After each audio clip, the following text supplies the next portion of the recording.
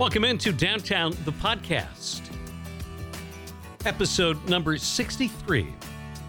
From our Zone Radio studios in Bangor, Maine, Rich Kimball, Carrie Haskell here with you, and a special edition of the podcast this week as we celebrate the 50th anniversary of the journey of Apollo 11, the first to land on the moon. We'll have some special guests this time around, including NASA historian Bill Barry, astronaut Terry Virts, and author Robert Kurson. We remind you that the podcast is brought to you by Cross Insurance, where security meets strength. 50 years ago this week, what many would argue is the greatest achievement in human history took place as two men walked on the moon and then returned safely to Earth. The accomplishment took place less than a decade after a time when our space program couldn't reliably send a satellite into orbit. But inspiration often leads to innovation. Apollo 11 marked the fulfillment of a challenge laid forth by a leader who saw the value of setting the bar high. We choose to go to the moon. We choose to go to the moon.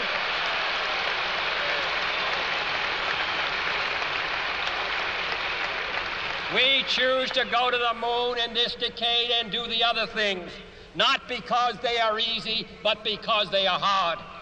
Because that goal will serve to organize and measure the best of our energies and skills, because that challenge is one that we're willing to accept, one we are unwilling to postpone, and one we intend to win, and the others too. The successes of the Mercury and Gemini programs paved the way for Apollo, but NASA's confidence and timetable were dealt a severe blow when a fire during a test of Apollo 1 claimed the lives of astronauts Gus Grissom, Ed White, and Roger Chaffee. After working to correct the problems that led to those deaths, Americans returned to space in the fall of 1968 with an orbital flight and then fast-tracked a crucial trip to the moon for Apollo 8 for Christmas of that traumatic year.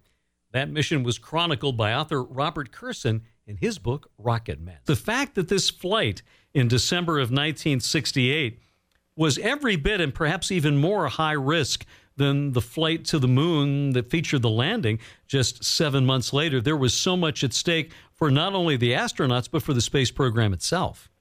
The space program itself and for the country itself, because remember, 1968, you can make a very powerful argument, was one of the worst years in our country's history. You have the assassinations of Martin Luther King and Robert Kennedy. You have violence in the streets, including in my hometown of Chicago at the Democratic Convention. You have 15,000 dead Americans in Vietnam. It seems that the whole country is divided against itself. Nobody can come together, it seems, on anything.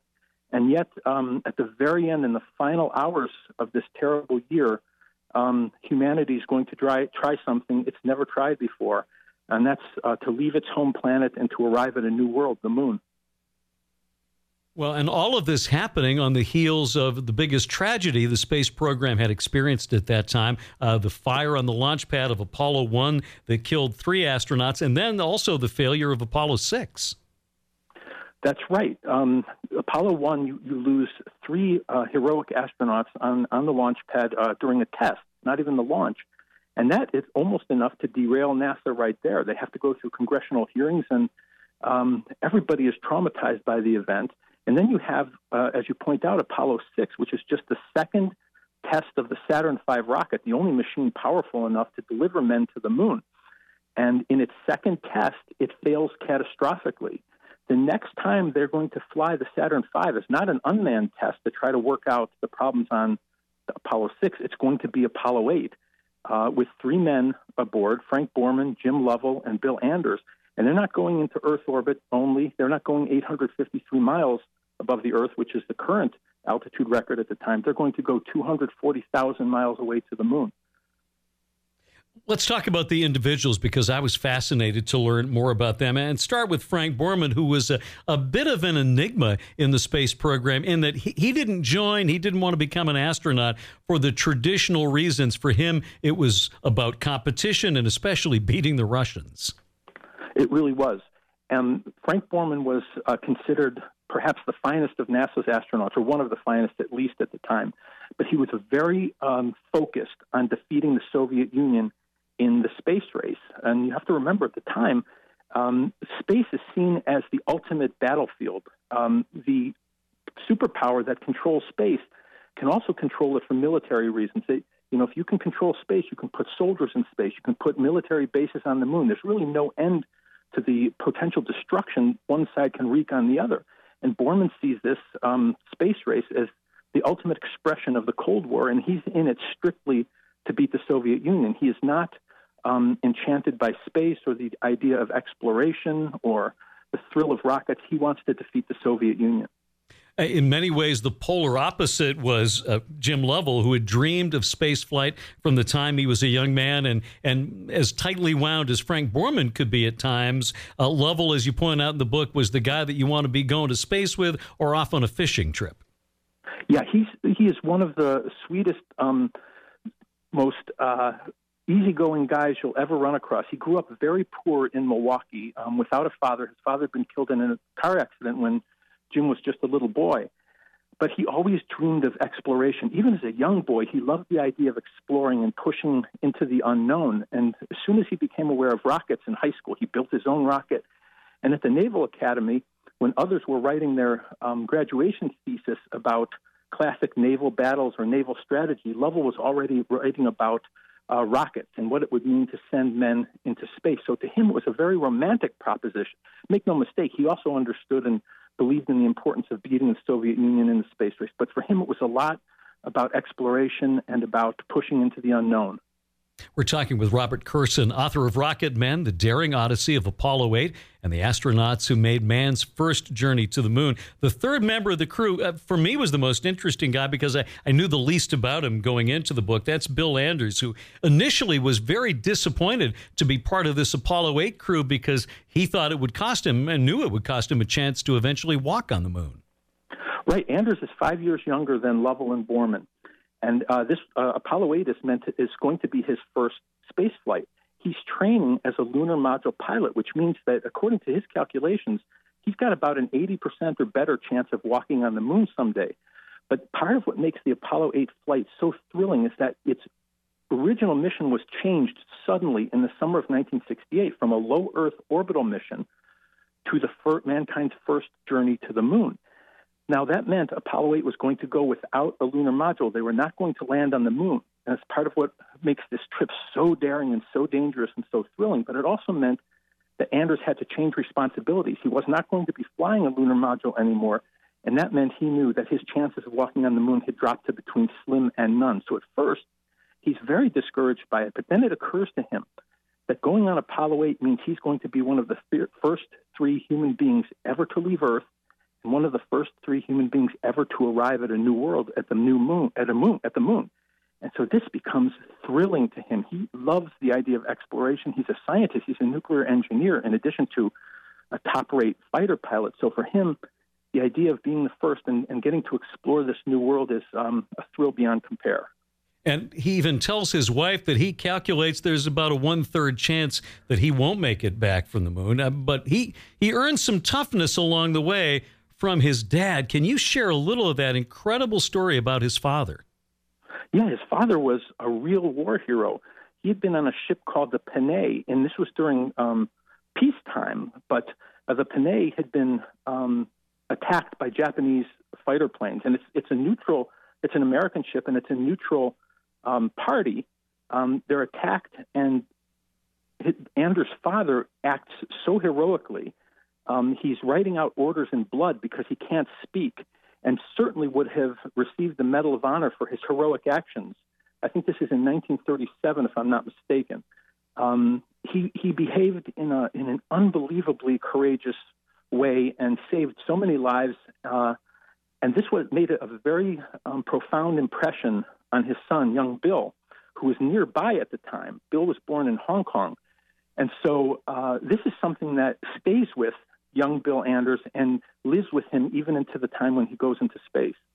And even though he was a younger guy and Lovell and Borman knew each other, they'd spent nearly 2 weeks together on the Gemini 7 flight, but they grew to respect Bill Anders' work and ability very quickly.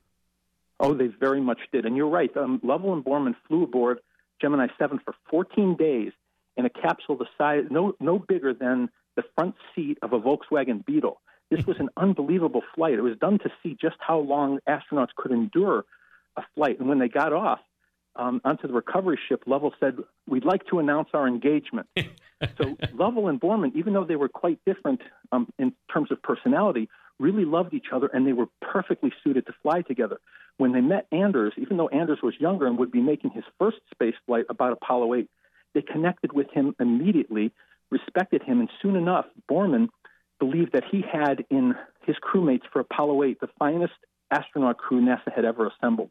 Well, he certainly had that, and then he had the technical expertise behind him as well, because this book is also a story about the people behind the scenes, the engineers, the aeronautical experts, the people like Chris Kraft, Deke Slayton, and so many others who pulled this all together, as you mentioned, in just 4 months' time, and that figure that stands out, the fact that man had never traveled more than 853 miles from the Earth, and now we're going to go 250,000 miles. It's remarkable to think about that exponential leap forward. It's unbelievable. Normal space flights would take 12 to 18 months for training and preparation. This one rushed to the launch pad in 4 months for thrilling reasons, which I go into in the book. And I try not to make the book too technical by any means. It's really a human story. But they are taking such risks, not just in how short a time they have, 4 months to prepare for this whole thing, but they're going in all kinds of unknowns. Everything on this flight is going to be for the first time. And they're going, remember, just to orbit. They're not going to land, so they're going without a lunar module. And that meant that they're going without a backup engine, because the lunar module also serves as a backup engine. It would be this thing that saved Apollo 13 and Lovell on his next flight. But here, Apollo 8, for all the risks and everything, going without a backup engine, they're going on the Saturn V for the first time men are ever going to go aboard, and only the third flight ever after the second flight failed so badly in its second test. Everything is unknown. And when you go and listen to other astronauts, including Neil Armstrong, talk about Apollo 8, they speak about it in reverential terms. They sound different when they talk about Apollo 8 than even when they talk about their own flights.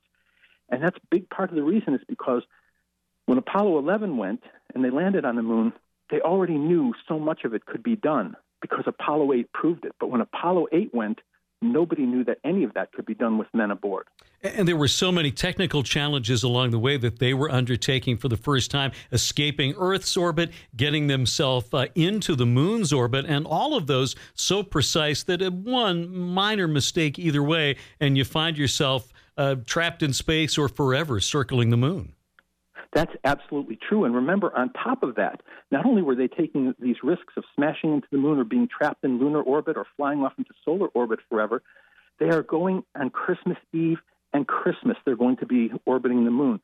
So as NASA's chief pointed out when he screamed in fury at the idea of this mission, if anything goes wrong and these guys die out there, no one will ever look at the moon or at Christmas the same again.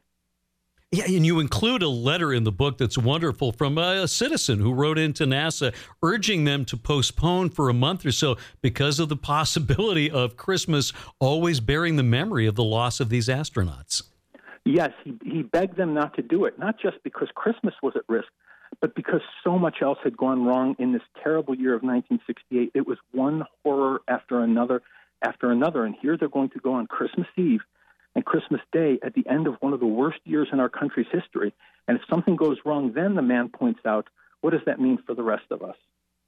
One of the most thrilling parts of the book, and as I told you, I knew how it ended, but I was still on the edge of my seat, was this important maneuver called the TEI. And I believe that's what enabled them to escape the moon's gravitation or the moon's orbit and begin their trip back to Earth. And even though I knew how it ended, I was hanging on every word. Yes, that's one of the most dangerous maneuvers. Many people in mission control believe that the single most risky maneuver, because to get out of lunar orbit and head back home, their single engine that they have has to relight, and it has to perform near perfectly. And if the thing doesn't relight again or it has problems, they're trapped forever in lunar orbit or close to forever. Ultimately, they'll probably crash into the lunar surface. But that single engine has to relight, and they have to gain enough speed to escape lunar gravity and head back home. And nobody knew if that would happen because, again, nobody had ever tried any of this before. Well, there was the science, there was the exploration, there was paving the way for the Apollo 11 landing 7 months later, but then there was the wonder that perhaps nobody could have planned for, that they saw when they emerged from the dark side of the moon and saw the Earth for the first time and captured in that incredible photograph by Bill Anders. Right. Anders was charged with the photographic responsibility for the trip, and they trained in these 4 months so hard on studying the moon, to photograph the moon, to scout for possible landing sites for what would be Apollo 11, and to study the moon. And, they are the first humans to lay eyes on the far side of the moon. But on the fourth revolution, Borman changed the orientation of the spacecraft, and the men could see this gray, featureless lunar horizon set against a black infinity of space. But all of a sudden, a blue jewel begins to rise over the lunar horizon. And they realize suddenly that that's Earth. It's Earthrise. And it is the single most beautiful thing any of them has ever seen. And they scramble for their cameras. Anders gets a beautiful telephoto lens with a color film magazine, and he snaps off pictures of the first Earthrise ever witnessed by human beings, and it changes them fundamentally. And when they spoke to me about what it was like to see Earthrise, it was so beautiful and so profound the way they described it. Each of them was changed from it. And, of course, we all know that photograph. You can make a good argument. It's the single most famous photograph and maybe most important photograph ever taken.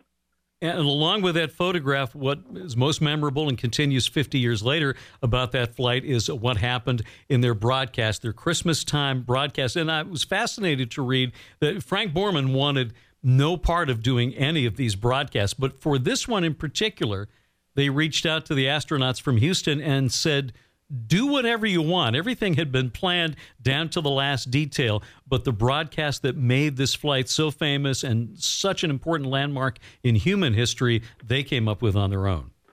They did, and Borman laughs about it today, 50 years later. He still can't believe it. He said, can you imagine now if you're going to be speaking to more people than had ever listened to a human voice at once? And that's what they were told. Nearly a third of the world's population would be tuning in. It would go through 100 committees and all kinds of oversight, but they just left it to the astronauts. And ultimately, the astronauts, with the help of some friends, came up with what they thought was the perfect and appropriate thing, but they didn't tell anyone. They just wrote it on the fireproof paper, put it in their flight plane. Their wives didn't know. NASA didn't know. Nothing. But on the ninth revolution, while they were speaking to nearly a third of the world's population, they read from the book of Genesis. In the beginning, they said, and it moved people across the world. Nobody could believe what they were hearing. This was an origin story, and it spoke to so many of the world's religions and so many people in the world. It seemed the very most perfect thing to say for mankind's first trip away from home and first arrival at a new world. And after they were done speaking, it only took about a minute and a half for them to finish reading what they'd chosen. People all over the world streamed out of their homes and out of apartments, out of stores, out of saloons, all around the world, and they looked toward the sky, many of them sobbing from the emotion of the moment, knowing they could not see Apollo 8 from the ground, of course, but looking all the same. It was a profound, incredible moment. And you could go on YouTube right now and watch a video of it and hear them speak, and it's as powerful today as it was 50 years ago. I was tearing up reading it in the book when I got to that, and I was so moved by the story you share in the book of legendary conductor Leonard Bernstein. Yes, he was very suspect of the space program. He thought it cost way too much money, that it was not doing nearly the good that could be done otherwise with the money. He was very much against even watching this thing, but he was at a party where the broadcast was being watched, and reluctantly he forced himself kind of out of the corner of his eye to watch, and was reduced to tears, as millions of people were. There was no escaping that something unbelievable had happened, something almost impossible, and something that would never, ever happen again. No matter how many more space flights were taken, nobody would ever arrive for the first time again, and it overwhelmed him. We're talking with Robert Kurson, his wonderful book, Rocket Man, and Tom Wolfe coined the phrase, the right stuff. And we often talk about it here as birthdays roll around. It's incredible how many of these Apollo astronauts are alive, and this entire crew in their 80s and early 90s still alive. And to me, that's a mark of the stuff that they were made of.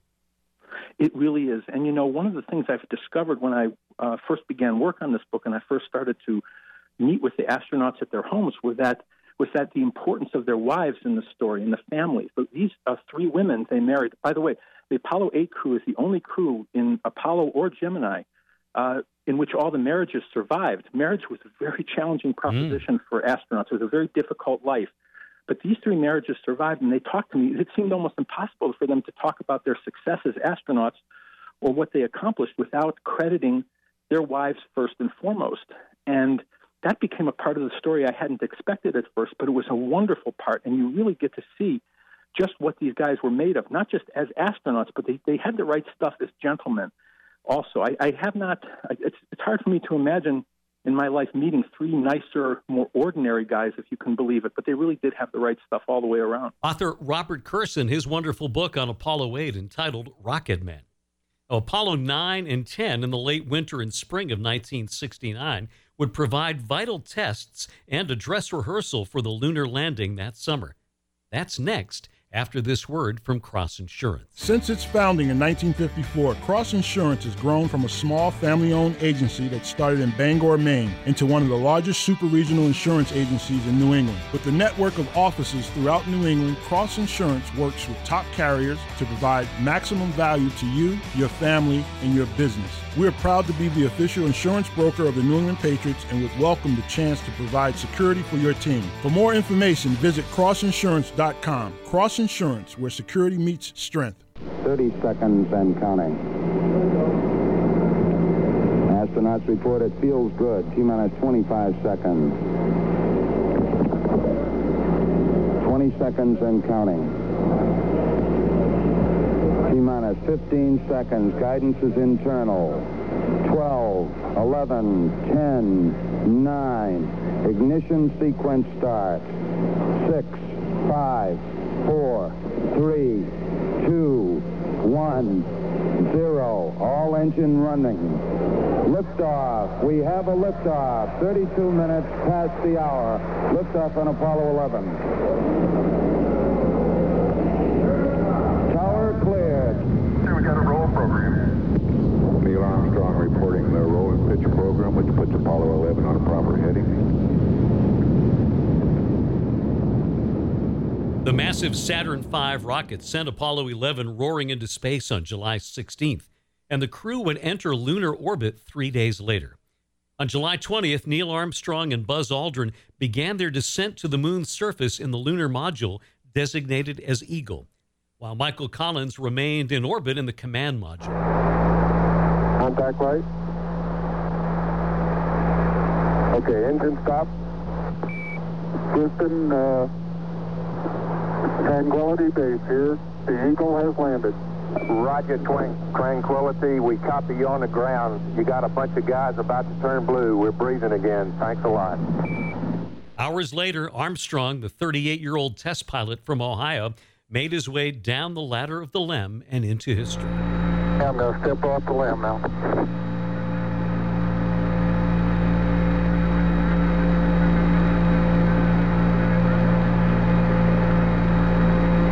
That's one small step for man, one giant leap for mankind. Longtime NASA historian Bill Barry looks back on the historic journey of Apollo 11. What's going on officially for NASA to commemorate this event? Well, we've got a whole series of events that are going on, both at the various NASA centers around the country, but sort of the focal point for the major celebration will be a 3-day event on the National Mall that we're doing in collaboration with the National Air and Space Museum. So that will be a big display event that will be both inside the museum and outside the museum. And the Smithsonian's got some surprises up their sleeve for some fun programming they're going to do in the evenings there. So that'll be great. NASA itself is doing a coast-to-coast TV broadcast on the afternoon of July 19th. So from 1 to 2:30 on July 19th, we'll have a 90-minute broadcast that will have remote locations at the National Mall from that celebration there with astronaut Mike Collins from the Apollo 11 crew, but also we'll be going remote to the Kennedy Space Center in Florida, Marshall Space Flight Center in Alabama, where they built the Saturn V rocket that got us to the moon, and of course Johnson Space Center in Houston, and Wapakoneta, Ohio, Neil Armstrong's hometown, and possibly some other locations as well that we're negotiating with. So there are those run-up events, and then of course the anniversary itself falls on Saturday, July 20th, and we'll be rebroadcasting, 50 years in real time plus 50 years the landing and the first moonwalk, both on our social media and web channels and on NASA TV. And also we'll be collaborating with the Kennedy Center here in Washington, D.C. for a major concert that Saturday night. So lots of things happening to mark this golden anniversary of the first moon landing. That's wonderful. And it highlights the scope of the operation, that this was not just obviously the three men in the spacecraft or the people in Florida, but crews all over the United States, engineers, scientists, mathematicians, people really all over the world when you take into account the people who were tracking the flight as well. Yeah, by our count, there are about 400,000 people, just over 400,000 people involved in the mission worldwide, and that did include folks at the tracking stations around the planet, and also some scientists around. There were scientists who were involved in the decision about what kind of samples to collect and the analysis of those samples after they came back. So literally hundreds of scientists around the world were sent samples of the moon rocks after they came out of quarantine to do analysis. And about 6 months later, in January 1970, they had a big conference to compare all the results, which is pretty interesting. But even in the United States, there are 20,000 U.S. companies. I mean, of course, the big giants like Boeing and Rockwell and North American and Douglas and everybody else were involved in the program building these. But there were literally 20,000 U.S. companies involved in the Apollo program. I should have checked, but I'm sure there were at least a few of those companies located in the great state of Maine. I know there were several in Massachusetts where I grew up. So it was a widespread effort. Everybody knew somebody. Jack Leary, the guy who lived across the street from my family when I was growing up, Mr. Leary was a local hero because he worked for a company that made little tiny precision gears. It's a small company that had 60 employees, and they made small precision gears, some of which wound up in the Saturn V booster. So he was my hero when I was a kid. Well, and the focus is on Apollo 11, but it's interesting to look back and realize what an incredibly challenging and ambitious schedule NASA had in the 6 months prior to the moon landing, with 3 trips, Apollo 8, 9, and 10, all laying the groundwork for the flight of Apollo 11. Yeah, you're exactly right there, Rich. It was not only a very ambitious schedule, but NASA was very lucky. And those missions all went very well. We actually, for planning purposes, folks at NASA had assumed that at least one of those missions would probably need to be either repeated or there'd be some parts of that have to redo on some of the mission. But things went remarkably well in all of those missions, from late 1968 into early 1969.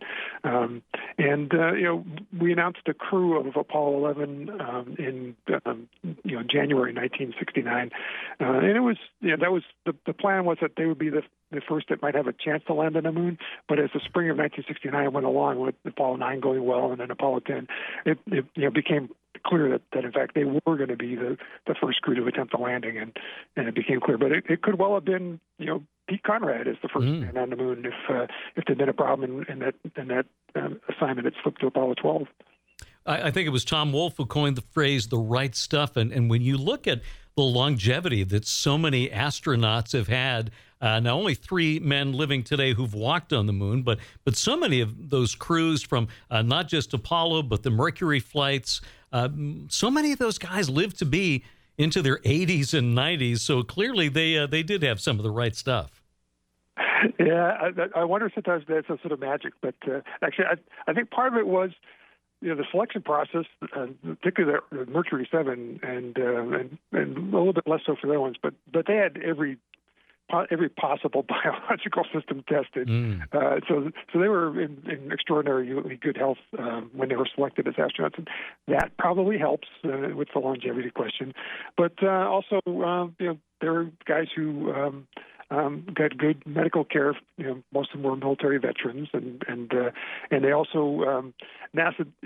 We couldn't require them after they retired to come back to Houston for an annual physical, but NASA gave every one of those guys an annual physical for free every year because we wanted the data on how their space experience impacted their health, and for most of them, it did well. So they not only had the advantage of walking into the program with generally good health to start with, but they were closely monitored after that. So then I think that probably contributed to the longevity. But yeah, you're right. There are only a handful of folks left who were flew in those Apollo missions, and sadly, many of them are passed from the scene just in the last couple of years.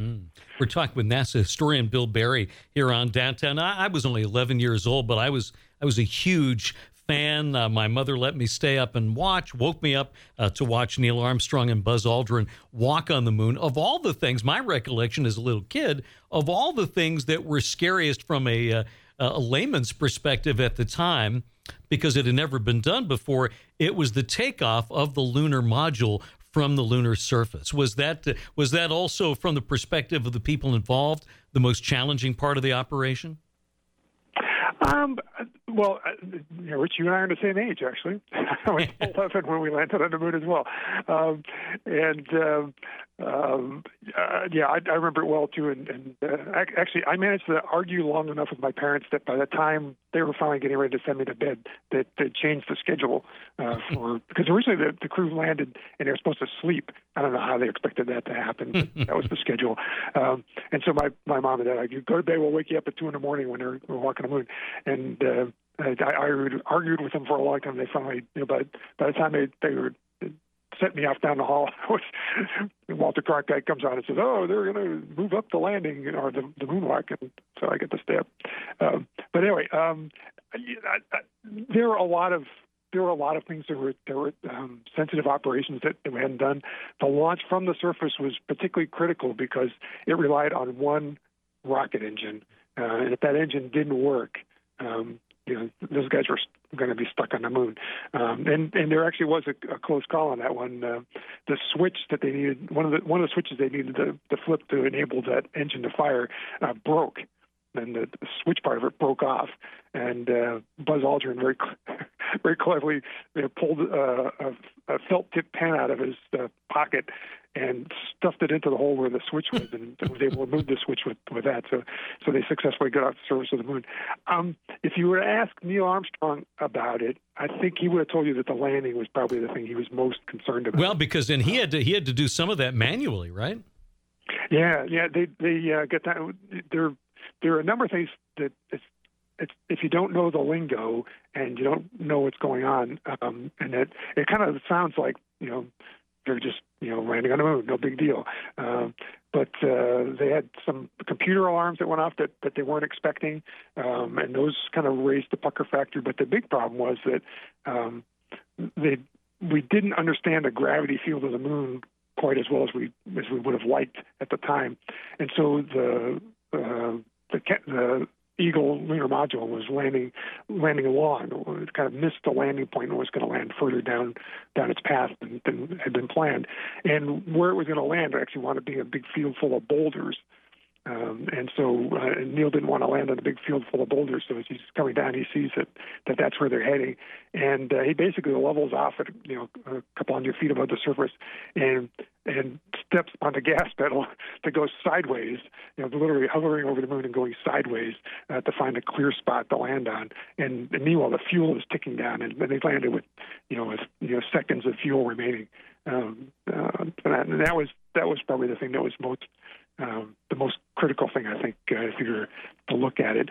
But again, these guys are test pilots. They didn't. If you're listening to the audio, you really don't get, that anybody was nervous about it. It just sort of seems like, oh well, he's, But when they're calling 30 seconds of fuel remaining, there was people in Houston were really nervous. As we look back and celebrate this 50th anniversary this summer, I know that NASA is always subject to the whims of politicians as well, but what is the future of manned space flight? Well, President Trump has said that we're going back to the moon and then on to Mars. That's the decision that we'd go back, that NASA would formally go on to Mars, has really been announced by the President Bush, actually, back in 2003, and the Congress approved that. So that's been our plan, is that we would eventually get there. When are we going to do that is sort of the big question, and that's driven by how much of a budget NASA has. And typically we've been running at sort of the same budget level. Back in the Apollo days, when we had to build NASA, I mean, we had to build entire centers, and we had to, help colleges and universities build faculties to get us the kind of people we needed to because there weren't any planetary geologists around in the 1950s, so we helped. A lot of the $25 billion that the U.S. spent on Apollo was spent not just on rockets and stuff, but a lot of it was building infrastructure. So we've got that we now get that infrastructure, so we probably don't need as much now. But back in those days, at the peak, NASA was getting about 5% of the federal budget, and the public, generally speaking, didn't. Thought that was too much, so that was likely to get cut back anyway. These days, NASA gets about less than 1/2 of 1% of the federal budget. So, we produce a lot of great science and inspiration on a pretty limited budget these days. Sending humans out to other planets is going to take a little more money, and just yesterday, the president sent a budget amendment over to Capitol Hill for the next year's fiscal year budget for the spending year that starts October 1st this year. They added $1.6 billion to their request of the Congress to accelerate our plans to land humans back on the moon by 2024. So that's the plan. We're going to land the first people back on the moon on the south pole of the moon, near Shackleton Crater on the south pole of the moon in 2024. And assuming the Congress approves that spending plan, looks like we'll be on track to be able to meet that objective. Well, I hope this 50th anniversary in some ways helps to rekindle the passion that America had for this, not simply because of the science, but for what it did to not only our nation, but to the world, coming together like we did perhaps at no other time in the summer of 1969. And if we can be reminded of that, maybe that will encourage people to be more supportive of this program, which I think is produced the greatest scientific achievement in human history. Yeah, Rich, I agree with you. I think the timing is good. People are, I detect anyway in my interactions with the public. And it's hard to tell here at NASA because we're all giant fans of this stuff. But when I interact with people in the public, people are sort of hungry for, okay, we do, it's been long enough. Let's get to it. People have been inspired by science fiction and superhero movies and whatever else that they're watching, and I think there's an interest in pursuing that, and you're exactly right. I mean, the impact of Apollo on our society now is hard to imagine how much different the world is, and the impact is so widespread that I don't think people sort of notice it. I mean, in terms of the boost of the economy from technology, from our complete changing of our understanding of the universe, because now, based on the samples we brought back from the moon, we found out that, in fact, the moon and Earth were formed by the proto-Earth being hit by a planet the size, basically, of Mars now, and that impact created what's now the Earth we live on and the moon that we know, and that Genesis story for Earth kind of changes our perspective on a lot of things, and changes our understanding of the universe. And there's this whole generation of people who've came, like you and I, who came of age during the Apollo era, but also people who come after who've grown up with the understanding that, if we set a big goal for ourselves and apply the right resources and stay organized and focused, there's no end of what we can accomplish. I mean, how many times have you heard people say things like, if we can put a person on the moon, why can't we, fill in the blank? Right. that attitude, I think, has had a profound effect on not only the United States but also our whole world. Neil Armstrong passed away in 2012, but Aldrin and Collins are part of this year's anniversary celebration. And 3 men who walked on the moon, Charlie Duke, Dave Scott, and Harrison Schmitt, are still alive, along with Apollo veterans like Jim Lovell and Frank Borman. Astronaut Terry Virts, who logged more than 200 days in space in the shuttle program and on the ISS, says that's no accident. It's a pretty highly selected group. Like, you can't become an astronaut without going through lots and lots of medical tests. So if you have, any one of a number of medical conditions, you just won't get picked. So once you get to be an astronaut, the odds of living a long time are pretty good. There are the effects of spaceflight, but the normal things that kind of kill you off, astronauts are mostly selected out of that population. So, yeah, guys, Buzz and Charlie Duke is in great shape, and Harrison Schmitt's in great shape. And a lot of these guys are, there's not that many of them left, but they're living well and lots of energy. It's impressive. 5 subsequent missions would result in moon landings, and another 10 men would walk on lunar soil, with Gene Cernan being the last in December of 1972. Some may question the value of these explorations, but no one can doubt the incredible ingenuity, fortitude, and bravery of the men who made that journey and the thousands of men and women whose expertise made it possible. 50 years later, the enormity of what they accomplished has not diminished. And that giant leap for mankind remains a high water mark for the inhabitants of planet Earth. That's our podcast for this week, brought to you by Cross Insurance, where security meets strength.